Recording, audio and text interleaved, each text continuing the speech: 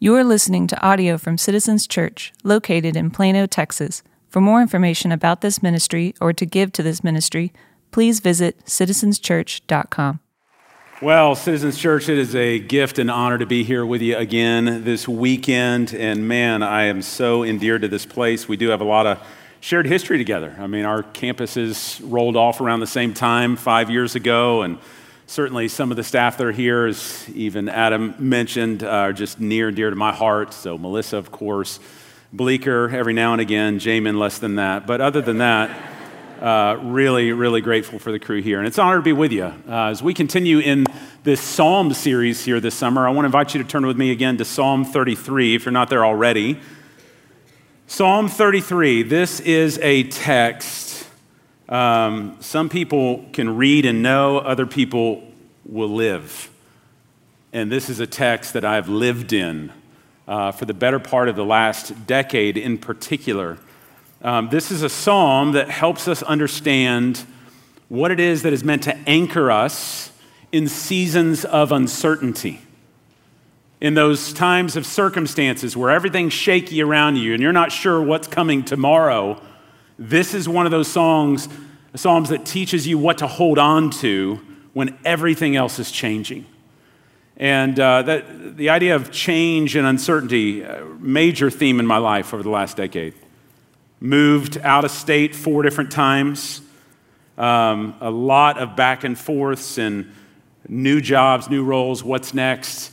I had a 2-year stretch in the midst of that where I experienced the loss of 11 family members in 2 years. Between my wife and I, we buried 3 of our parents, all of our grandparents, cousins, aunts. It was a horrifically painful and turbulent season of uncertainty. So much being stripped away. Even in coming back to Dallas, coming back home 5 years ago, transitioning the Village Northway Dallas campus off from the Village into an autonomous church, just like Citizens, we experienced quite a bit of uncertainty in both the transition away into autonomy. 3 weeks after we became an independent church, we were hit by a tornado, and that tornado destroyed our buildings. And I mean, this was so fresh, our insurance was still under the Village. We almost just said, hey, it's yours. Figure out what to do with it. But we had to transition really quick. And no less than 4 or 5 months after the tornado, we all got hit by a pandemic. And it was just one thing after another. So much uncertainty. And one of the things I found is, as one man once said, is, change is inevitable. It's growth that is optional. That's what you're going to have to step into. And it's not whether our circumstances will change, but it's when they do, how will we respond to them? In faith or in fear? And Psalm 33 has given me, and I hope it will give you, no less than 7 great anchors in the midst of uncertainty. 7 assurances, 7 promises that we can hold on to in the midst of seasons of change. Now, it's an interesting psalm because the background of the psalm is actually, it's a hymn. It was a psalm that was sung as a congregational praise to God by his people.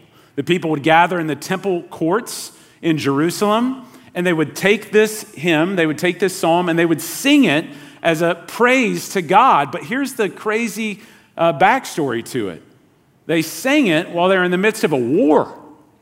The background of this psalm is when Israel was being besieged by their enemy, encircling around Jerusalem, choking out all resources, leading to famine, leading to death, and the threat of war and destruction every day was upon them.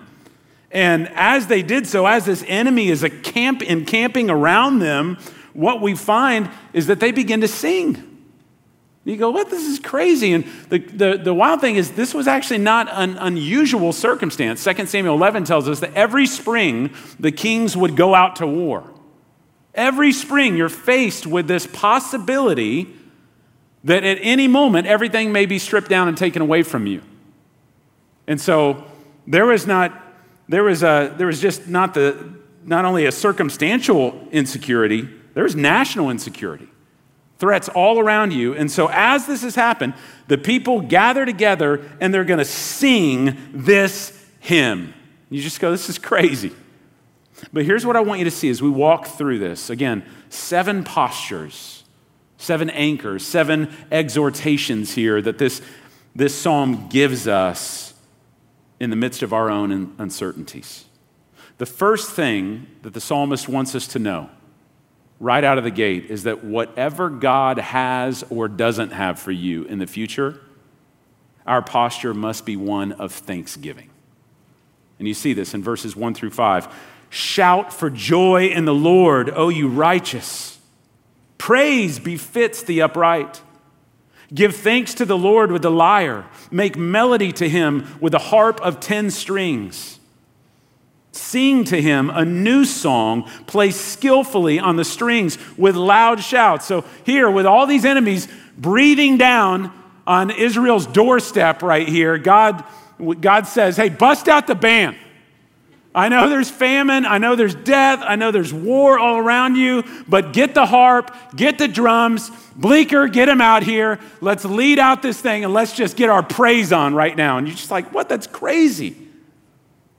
Why would you do that? Because the circumstances are worthy of it? No. It's because your God is worthy of it.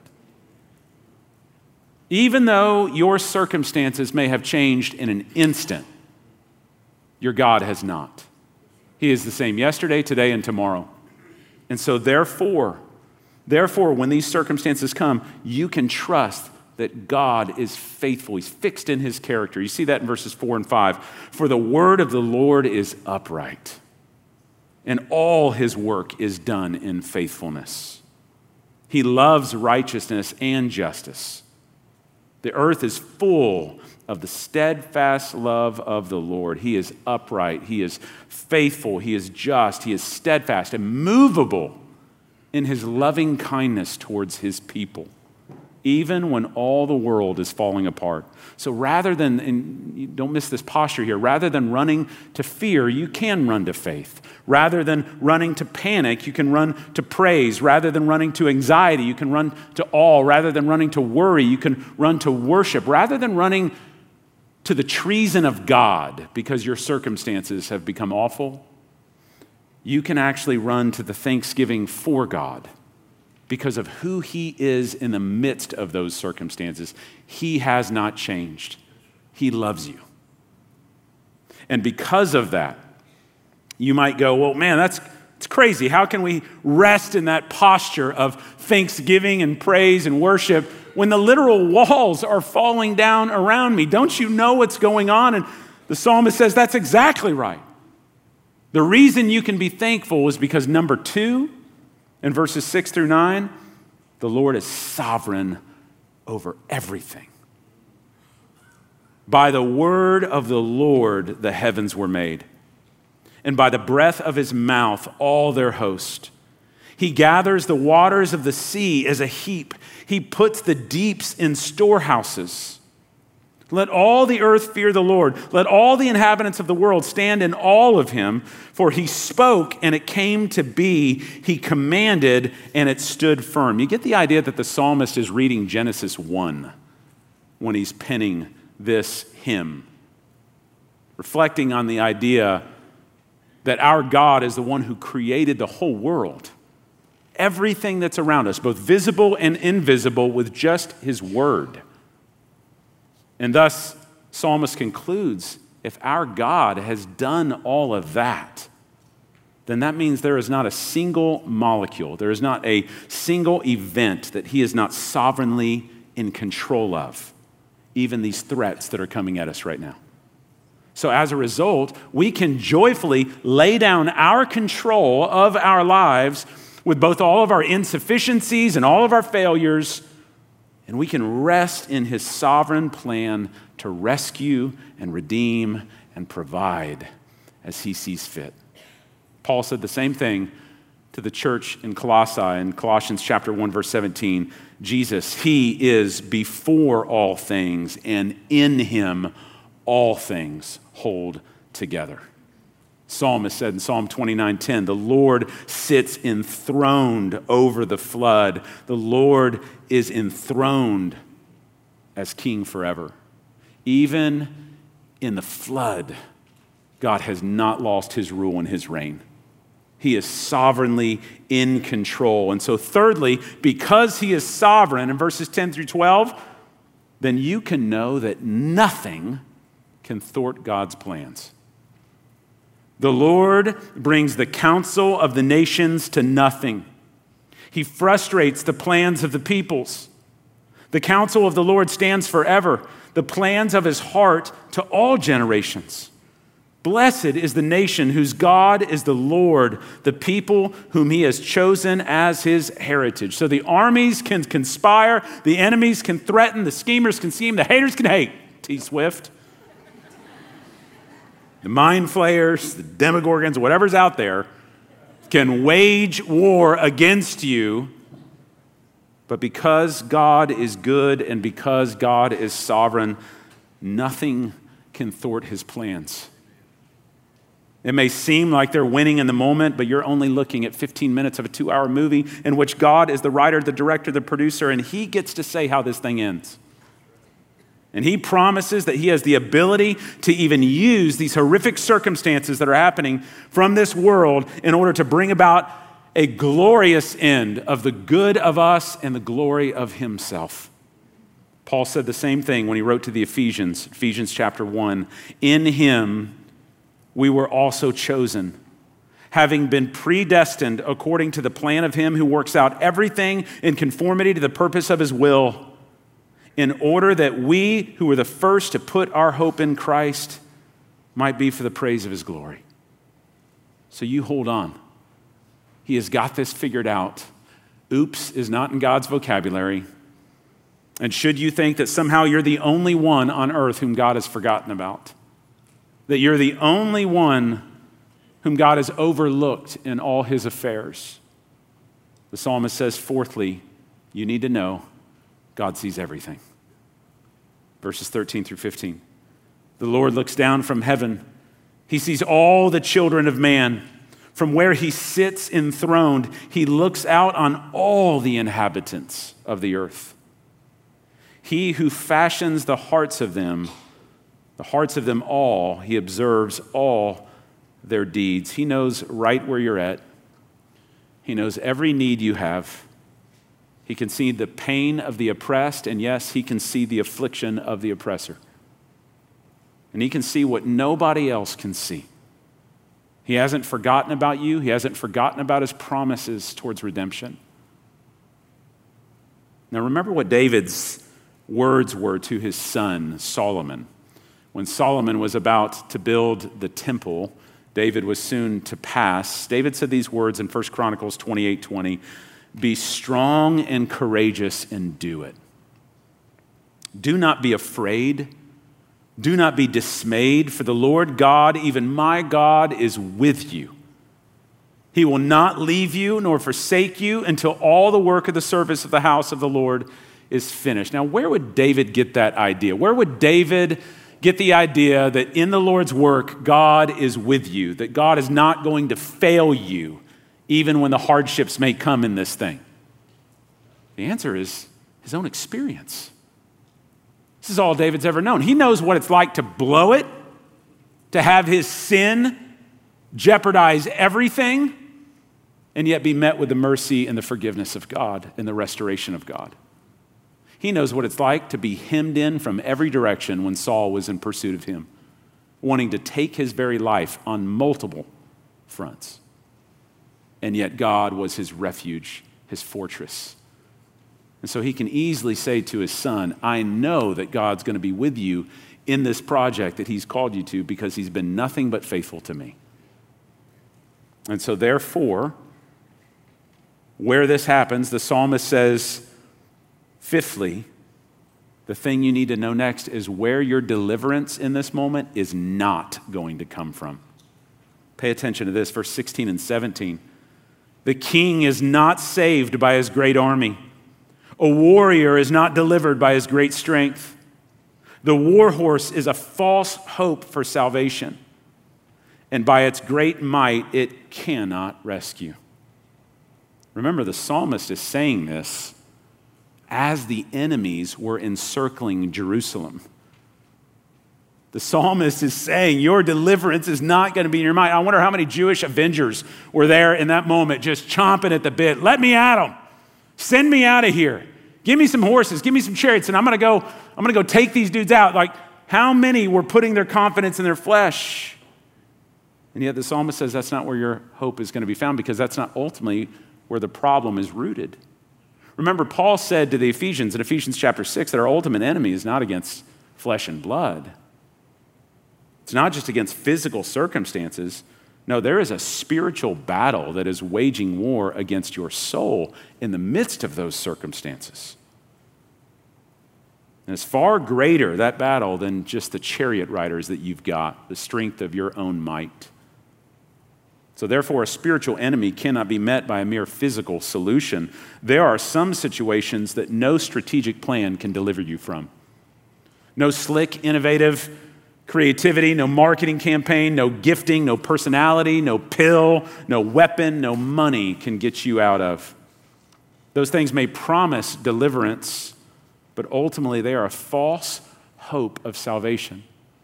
Now, don't get me wrong, I'm not saying by all means plan, build, prepare, innovate, invest. Just don't put your trust in it.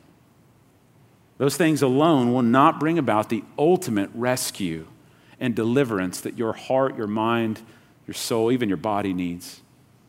So instead, sixthly, know where your deliverance does come from.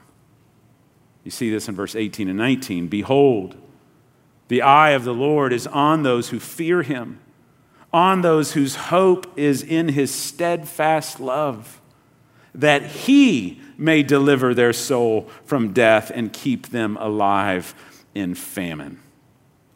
It's God who is our deliverer. It's God who is our sufficiency in times of trouble. It's him who wills and provides for the needs of his saints. Remember, James 4 says the reason we don't have oftentimes is because we don't ask. We don't ask. We get in jams and we look for clever, man-centered solutions to get out of them without ever even consulting God. And I'll give you an example of this. This is one of the early moments, benchmarks in my marriage where God gave me a lesson that would play with me for the rest of my life in marriage. We are in a spot. I am in seminary. My wife is my sugar mama. She's making about a smooth 24 grand a year as a teacher in Ponder School District. And we hit this month where we were broke. Like literally could not pay our rent. We were $600 short. And I had no idea how we were going to get it. I didn't know I was going to pick up that money and somehow pay this thing off before we get evicted. And so we're wrestling with this. And this is where my wife and I are so vastly different. Her first response is, Shea, we need to get on our face and we need to pray. There is one being in this entire universe who owns the cattle on 1,000 hills, who has everything we need, who can give us $600 for just saying the word. Like, this is no big deal, but this is an opportunity to test our faith, and so let's run to him. Let's not look to anything else. That's my wife. My first response is eBay. My first response is we got to sell something. Like, I need to go out and I need to donate plasma. I need to get on Craigslist. I don't know what we need to do. That's what we did. That was my first response. Just pragmatism. Just need to figure out a clever way out of it. But my wife wouldn't let me do that, so we literally, true story here, we get on our face in our kitchen. We get down on our knees. We're just praying, asking for God to provide for us and to do so in one of those ways where you just know there's no other conclusion other than God did this. That's what we're praying. True story. Before we're done praying, my phone starts ringing. And I'm feeling the desire at this moment to do a quick amen. Let's close shop and let's go get this phone call. My wife won't let me, just squeezes my hand. We keep praying. I'm like, but the phone just keeps ringing. Get done praying, say amen. I grab the phone. It's actually my college pastor who's in an airport in Atlanta, Georgia. He's walking from one gate to the next, and he goes, hey, I don't know why I totally forgot about this, but it just came to my mind. I needed to call you right now. I had forgotten to tell you that last week I met with our elders. They know you're going to seminary. They want to help you out, so they're actually going to pay for your seminary, and they'll back pay anything that you've already paid for. And so they figured it out. A check's already in the mail for you for $600. No lie. And I make this up. This is crazy. Like, to be seen in that moment, to know that our God knows our needs. And I could give you story after story of how God has done crazy, amazing things like that. What we find in this moment here is that we must be a spirit-dependent people. Be careful about putting your hope in false saviors.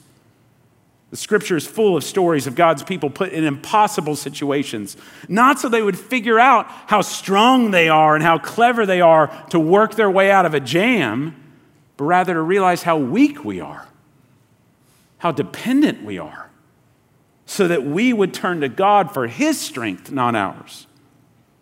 So that when we call upon Him for His sufficiency and He delivers us, He gets all the glory. So Citizen Church, remember the psalmist's plea here. Don't put your trust in your perceived strength of your own chariots. Put it in God the Father through the finished work of God the Son by the power of God the Spirit. Prayer in your life, prayer in your church is the clearest evidence that you believe who God is in verse 18 and 19.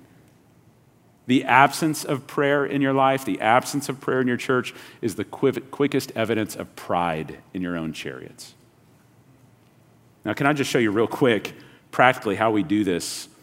What it looks like to come to God in trust when your circumstances seem impossible. James chapter 1 says that when we come to God, we shouldn't come to Him double-minded, but we should actually come to Him full of faith. Now, here's what double-minded plays out. I remember this illustration early on, again, in my life, in teaching our daughters how to swim. And once again, great example of how my wife and I are so vastly different. Our daughter would be on the edge of the pool. She's crying. She's wet herself. She doesn't want to get in the water. She's terrified. And my wife's sitting there, a couple feet off, ready to catch her. Just jump to me. No, oh, you don't want to do that? Okay, we'll try this next week. Let's go. And she just pulls her off. I'm 30 feet back in the pool. I'm like, just jump. Just jump. I'm your dad. I'm going to catch you. I'm not going to drop you. Like, just jump. I want you to experience this. I got you. You're my girl. I'm not going to let anything happen to you. Jump. And she's terrified because in that moment, she, like every one of us, is double-minded. She's double-minded. She's conflicted in her mind about what she knows to be true about Dad, that he loves me, he's strong enough to not drop me, I can trust him, and what she knows in her mind to be true about concrete edges and water. And she's paralyzed. In that moment, she's double-minded. And in that moment, God is bidding to us, because we're the same way. We're double-minded. We know what we know to be true about God, His goodness, His sovereignty, His love for us, His enduring promises. And we also know what is true about the circumstances that are pressing in on us right now. Whether it's the collateral damage from our own sins that have brought havoc on our life, whether it's the sins of others that have victimized us, or whether it's just the natural circumstances that come from living under the curse of sin in a broken and fallen world. Whatever it may be, we know what is true about God, and we know what's true about our circumstances. And if we're honest, we're double-minded because we're paralyzed. And God is bidding us the freedom here to let go of what we know to be true about our circumstances and instead just turn to Him and cling to what we know to be true about Him. That He is good and that He is sovereign and He will not drop you. You can jump. Now, in that moment, the question still remains here, what do we do in the meantime, though? What do we do in the meantime until God delivers while we're still in these circumstances? And by the way, we always say, oh, let's just get through this season. What if it's not a season? What if it's the rest of your life? Is God still enough? What do we do in the waiting until God delivers, whether it is in this life or for certain the life that is to come? Seventhly, here's our response in the meantime. Verse 20 to 22. Our soul waits for the Lord. Our soul waits for the Lord. He is our help and our shield. For our heart is glad in him because we trust in his holy name. So let your steadfast love, O Lord, be upon us, even as we hope in you. This is a people who has an entire enemy right outside their gates. God, we trust you. Let us fix our hope in you. It is the idea of waiting patiently and joyfully in hope. We wait and we hope. And I love how this psalm is bookended, by the way. It begins and it ends with expressions of great joy and great gladness in our trust and worship of the Lord for who he is and what he can do. Dane Ortland summarizes the reason for this best when he says this: because when you trust in the Lord as your help and your shield, in other words, when you locate your inner calm and security in God instead of your own management of circumstances, the frenetic anxieties that clutch at your heart, they lose their vice-like grip. At first, this trust feels like a dangerous free fall. Who knows where I might be swept off to if I hand over the reins of my life to another. But if we can settle in our hearts that the Lord is our heavenly Father and will guide us only into that which will finally result in our joy and radiance, even if it means passing through pain, then we find his sovereign rule freeing rather than threatening. So, church, do you see why this psalm is here? Whatever you're walking through today, whatever threats are breathing down your door right now,